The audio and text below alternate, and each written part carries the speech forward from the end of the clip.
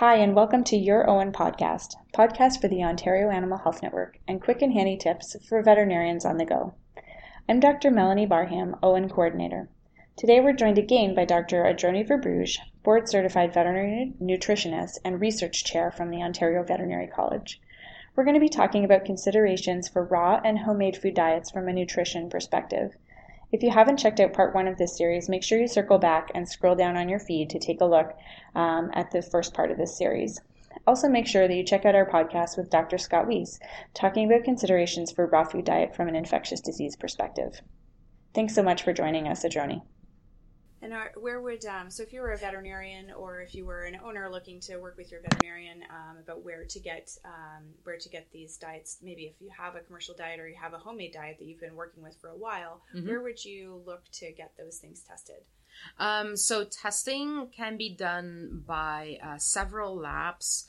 AAFCO has a website where there's a list of laboratories that are certified by AAFCO to test pet food. Okay. So not just, you can send homemade diets there, but they also test kibble and canned food. Okay, good. There's a couple of, I think there's 2 or 3 labs here in Ontario that are AAFCO accredited. I think one of them is Maxim Analytics, for example. Okay, yes. But there's other labs, like here in Guelph, we have SGS Labs, which is a lab that does analysis more for animal feeds. Okay. But there's, of course, some of the testing is similar for this. So depending on what kind of analysis that you want, they may be able to do it, or you may have to reach out to other labs that have more specialized testing. These lab tests are, depending on what you want, the expenses can be pretty high. Okay. If you want a proximate analysis, which includes macronutrients like moisture, protein, fats, fiber, ash, and then they calculate carbohydrates by difference, that's like, let's say, $60. Okay. So at least you get something with that, but then usually the problems don't lay in the macronutrients. It's really in the micronutrients, so the vitamins and the minerals.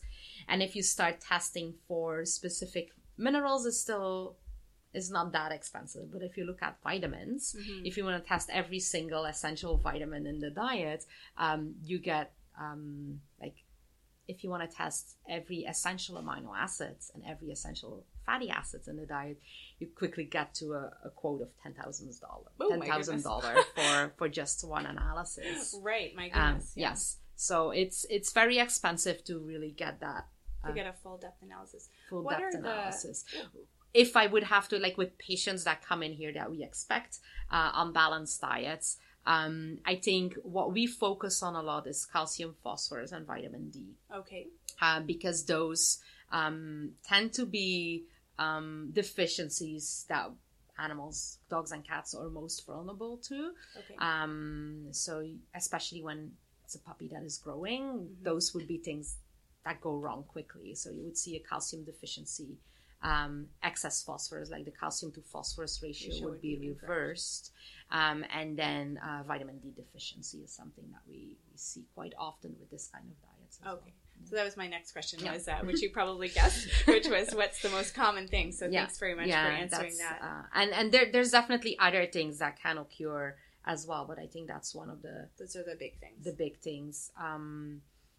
I've seen a dog with rubber jaw, where because of the calcium and deficiency and vitamin D deficiency, his jaw, like the maxilla and mandibula, the jaw bones were completely demineralized. Wow. So you could just crush his jaw, like there was no bone anymore. His teeth were loose, and there was like so much swallowing that his teeth were like, let's say 1 to 2 centimeters apart from each other. Wow. Of course the dog couldn't chew anything anymore. At the time that he came into the hospital, he had difficulty walking as well, and he was really lethargic. On x-rays, his long bones were demineralized as well. Wow. And how long had he been on an inappropriate diet? That dog was 7 years old, and he had been on a incomplete homemade diet since he was a puppy. Oh, wow. Okay. So it's sometimes people are like, well, they always look at immediate problems, and they see, well, my dog is healthy, like he's currently on a homemade diet, and that's the same with raw and cooked homemade diets. Yeah. He's currently doing great, like he looks healthy, he's playing, but then they don't think about the repercussions that may have later in life. Eventually we switched this dog to a complete and balanced diet, and we were able to at least, like, the dog was able to chew his food again. He could actually carry a stick in his mouth. We could feel his jaws again. So to some degree that mineralization came back. But I don't think the dog could ever fully recover. Like, the swallowings was still there and the teeth were still far away from each other. So the same with we saw a 6-month-old puppy, a Riesen Schnauzer, that was paralyzed. On MRI, we noticed that there were 3 fractures, spontaneous fractures in his vertebrae, and that was also due to calcium deficiency, vitamin D deficiency. We switched the dog to a complete and balanced puppy food. The dog is still, we actually, with this owner, we discussed euthanasia, but he was willing to go for it completely. We switched the dog to different diets, and 6 months later, the dog is still walking around, but he has that hunched over posture, so he does look a bit weird when he's walking around, but he can still have a comfortable life. Can recover. Yeah. They can recover, but the degree of recovery, depending on how bad the situation is, they may not fully recover. Yeah, I guess the big takeaway from those cases that you just shared are really that the issues take a long time to develop. Yeah. So you might not be seeing it within 6 months. So and it may not happen immediately, but they can be fairly severe. Yeah, especially when you have adult animals, it will take a long time before you actually see problems. Puppies are much more vulnerable. So the problems will occur quicker. If there is a problem in puppies with calcium, phosphorus, vitamin D, you will see it much quicker than before they reach adult life stage. Okay. So really another takeaway for me is if you are interested in, if you are a breeder or if you're a person that's looking to feed a homemade diet, for sure, particularly with juvenile animals or breeding animals, to make sure that those particular minerals are balanced and that your macronutrients are at least balanced at a minimum. Yeah. Or to work with a nutritionist to try to make sure that you have the correct balance. And I think one of the things that people are often trying to do is when they are making homemade diets, they add lots of fruits and vegetables, and they think that will cover for the vitamins and minerals in the diet.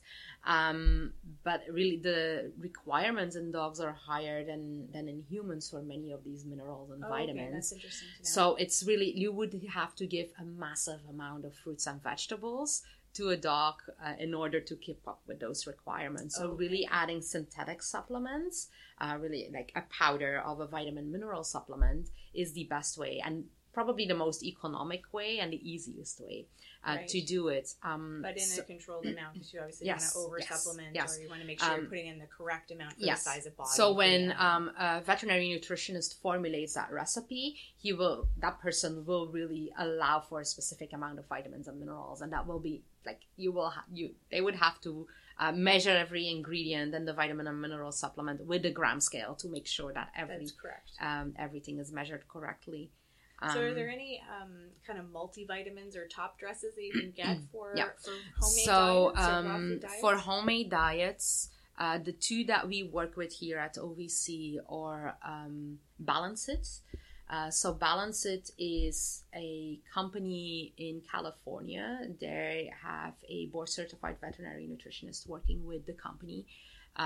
They sell vitamin mineral supplements for dogs and cats to balance homemade diets. They also have access for veterinarians as well as pet owners can access a database of recipes that are complete and balanced. And then another resource that we use here as well is Hillary's Blends. So Hillary's Blends is produced by a company owned by Hilary Watson. She has a bachelor's in animal biology. She has published books that are called Complete and Balanced. So her supplement works with the recipes in her book. Oh, okay, that's good. So also her recipes are meeting AAFCO and NRC requirements.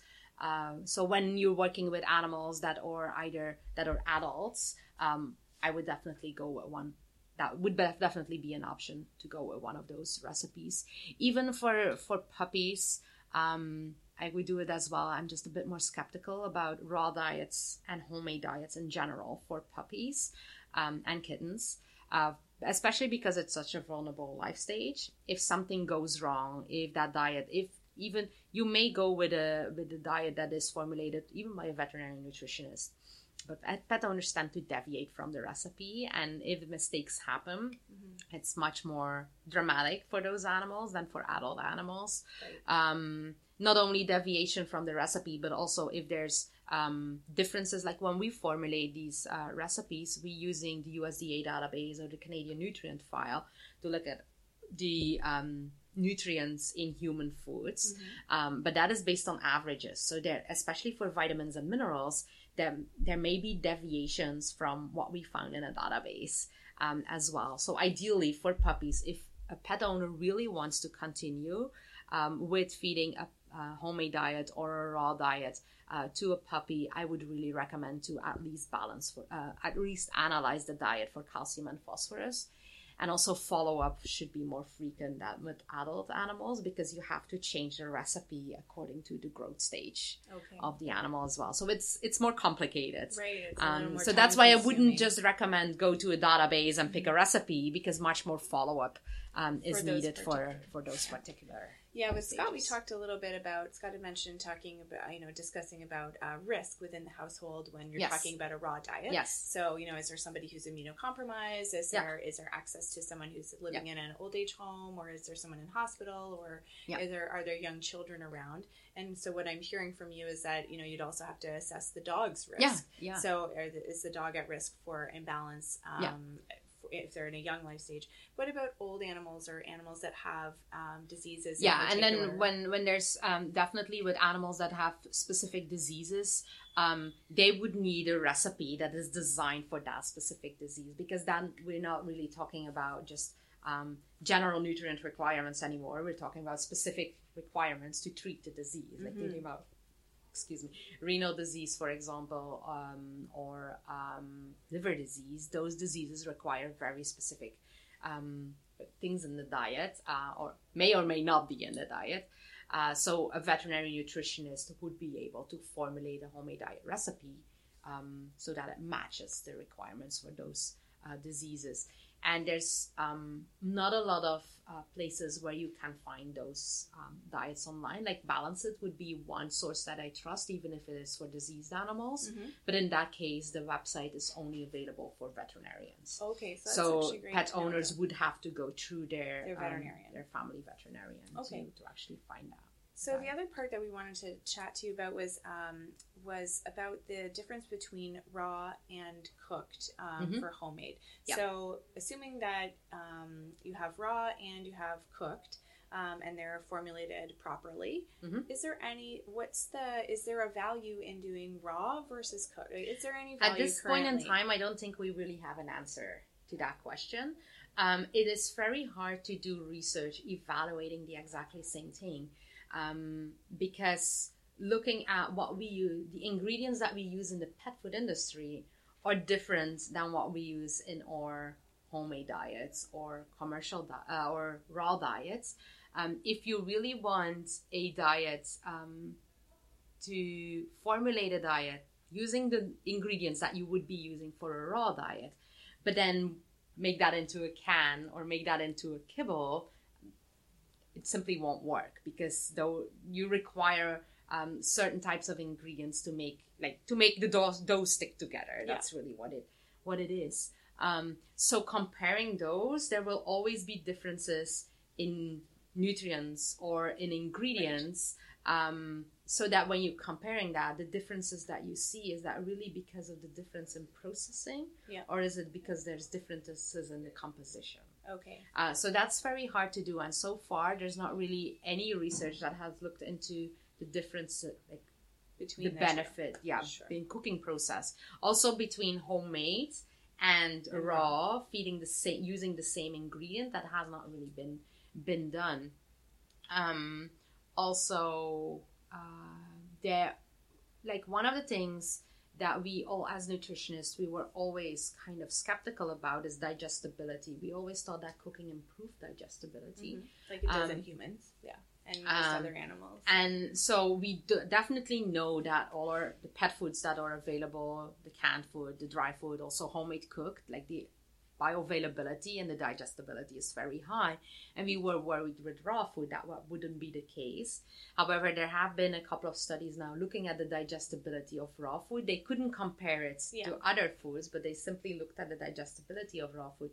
And it seems to be as high as what we find in other studies for these other types of diets. So that's something we don't worry as much about anymore. At least the digestibility should be okay.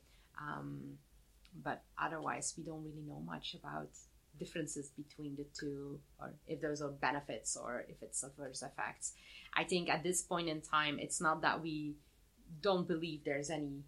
It's not that we don't really believe in the benefits. It's that we are afraid of the risks. Right. So we are afraid that those diets are not complete and balanced. We are afraid of the health risks related to public health. Also health risks for the animal when it comes to bacterial contaminations. Yeah, so we talked a little bit with Scott about some of the pathogens that can that can be part of that as raw, with raw meat and raw food and handling that type of thing.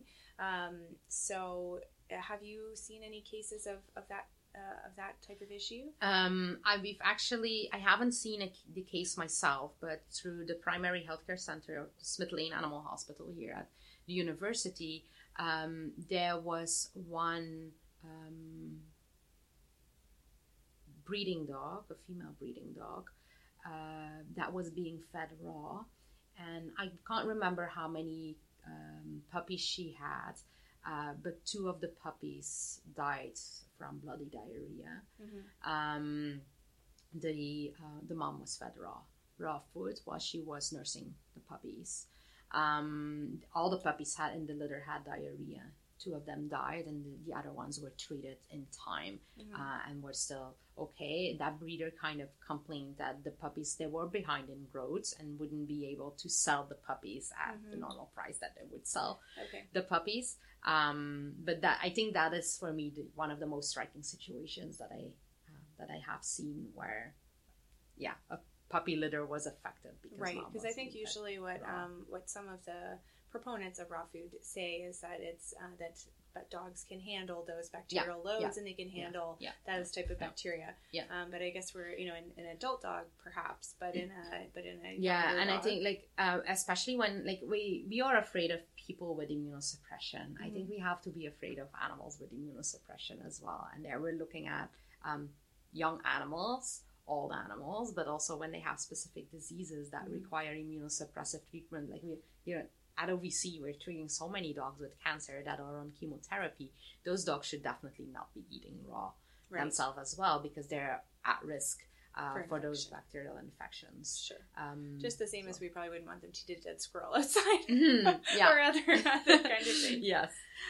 Not to say that the diets that are prepared at home would be as dirty as a squirrel, but a dead squirrel. But. But there's even if we purchase our meat in a grocery store or at a butcher shop, meat is never sterile. Yes. That's why we cook it for ourselves. Yes. So that's why we should be cooking it for our dogs and cats as well. And I always try, I know some people really like to do it homemade, and then I'd rather have them cook, still do a homemade diet, but I think it's much safer cooking it than feeding it raw. But of course, in the end, it's personal choice. Yeah, it's personal choice. Yeah, we talked a little bit with Scott about doing some taking it through a freeze cycle, or opting for irradiated food, or doing a high pressure high pressure process, yep. so that the food could so it would reduce the bacterial count yep. if possible in the meat. Yeah, so I know those are things that are currently also under investigation. See, I don't have anything against raw food as long as people can do it complete and balanced. Mm-hmm. And I think it would be much better if we could find a way to actually reduce the bacterial count in the future. Thank you for joining us, Adroni. Also, make sure you check out our podcast with Dr. Scott Weiss talking about considerations for raw food diets from an infectious disease perspective, as well as part 1 of this podcast series with Dr. Verbruge. Have a great day.